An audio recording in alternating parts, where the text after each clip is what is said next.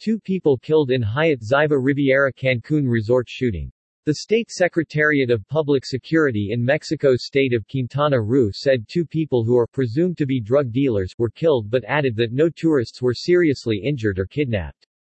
The shooting was reported at the vicinity of a 5-star Cancun hotel on Thursday afternoon. Resort guests were rushed into hiding by Hyatt Ziva Riviera Cancun staff amid reports of a shootout. Mexico's news reported that 1 tourist was treated for an unspecified minor injury in wake of the incident. The shooting was reported at the vicinity of a 5-star Hyatt Ziva Riviera Cancun resort in Mexico on Thursday afternoon. According to conflicting reports, a gunman or gunmen approached the resort, a popular tourist destination for Americans, from the adjacent beach and began shooting. Guests and employees were rushed into hiding by staff amid reports of a shootout. Terrified guests described a single gunman approaching the secluded resort from the beach and opening fire amid a volleyball game.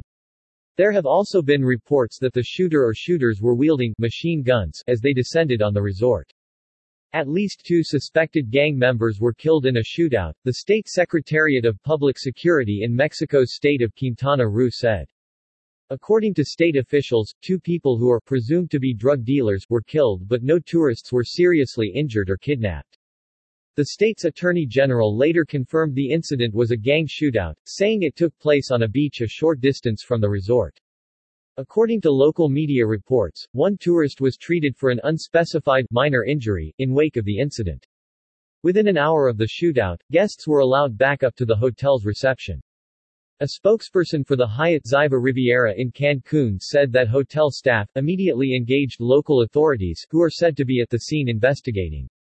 The U.S. Embassy in Mexico said it was looking into reports of the shooting.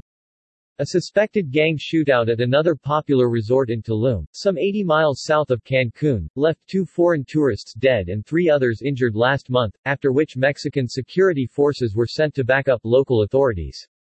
It followed a string of gang-related incidents in the region, including the slaying of a police officer in the nearby town of Playa del Carmen in late October.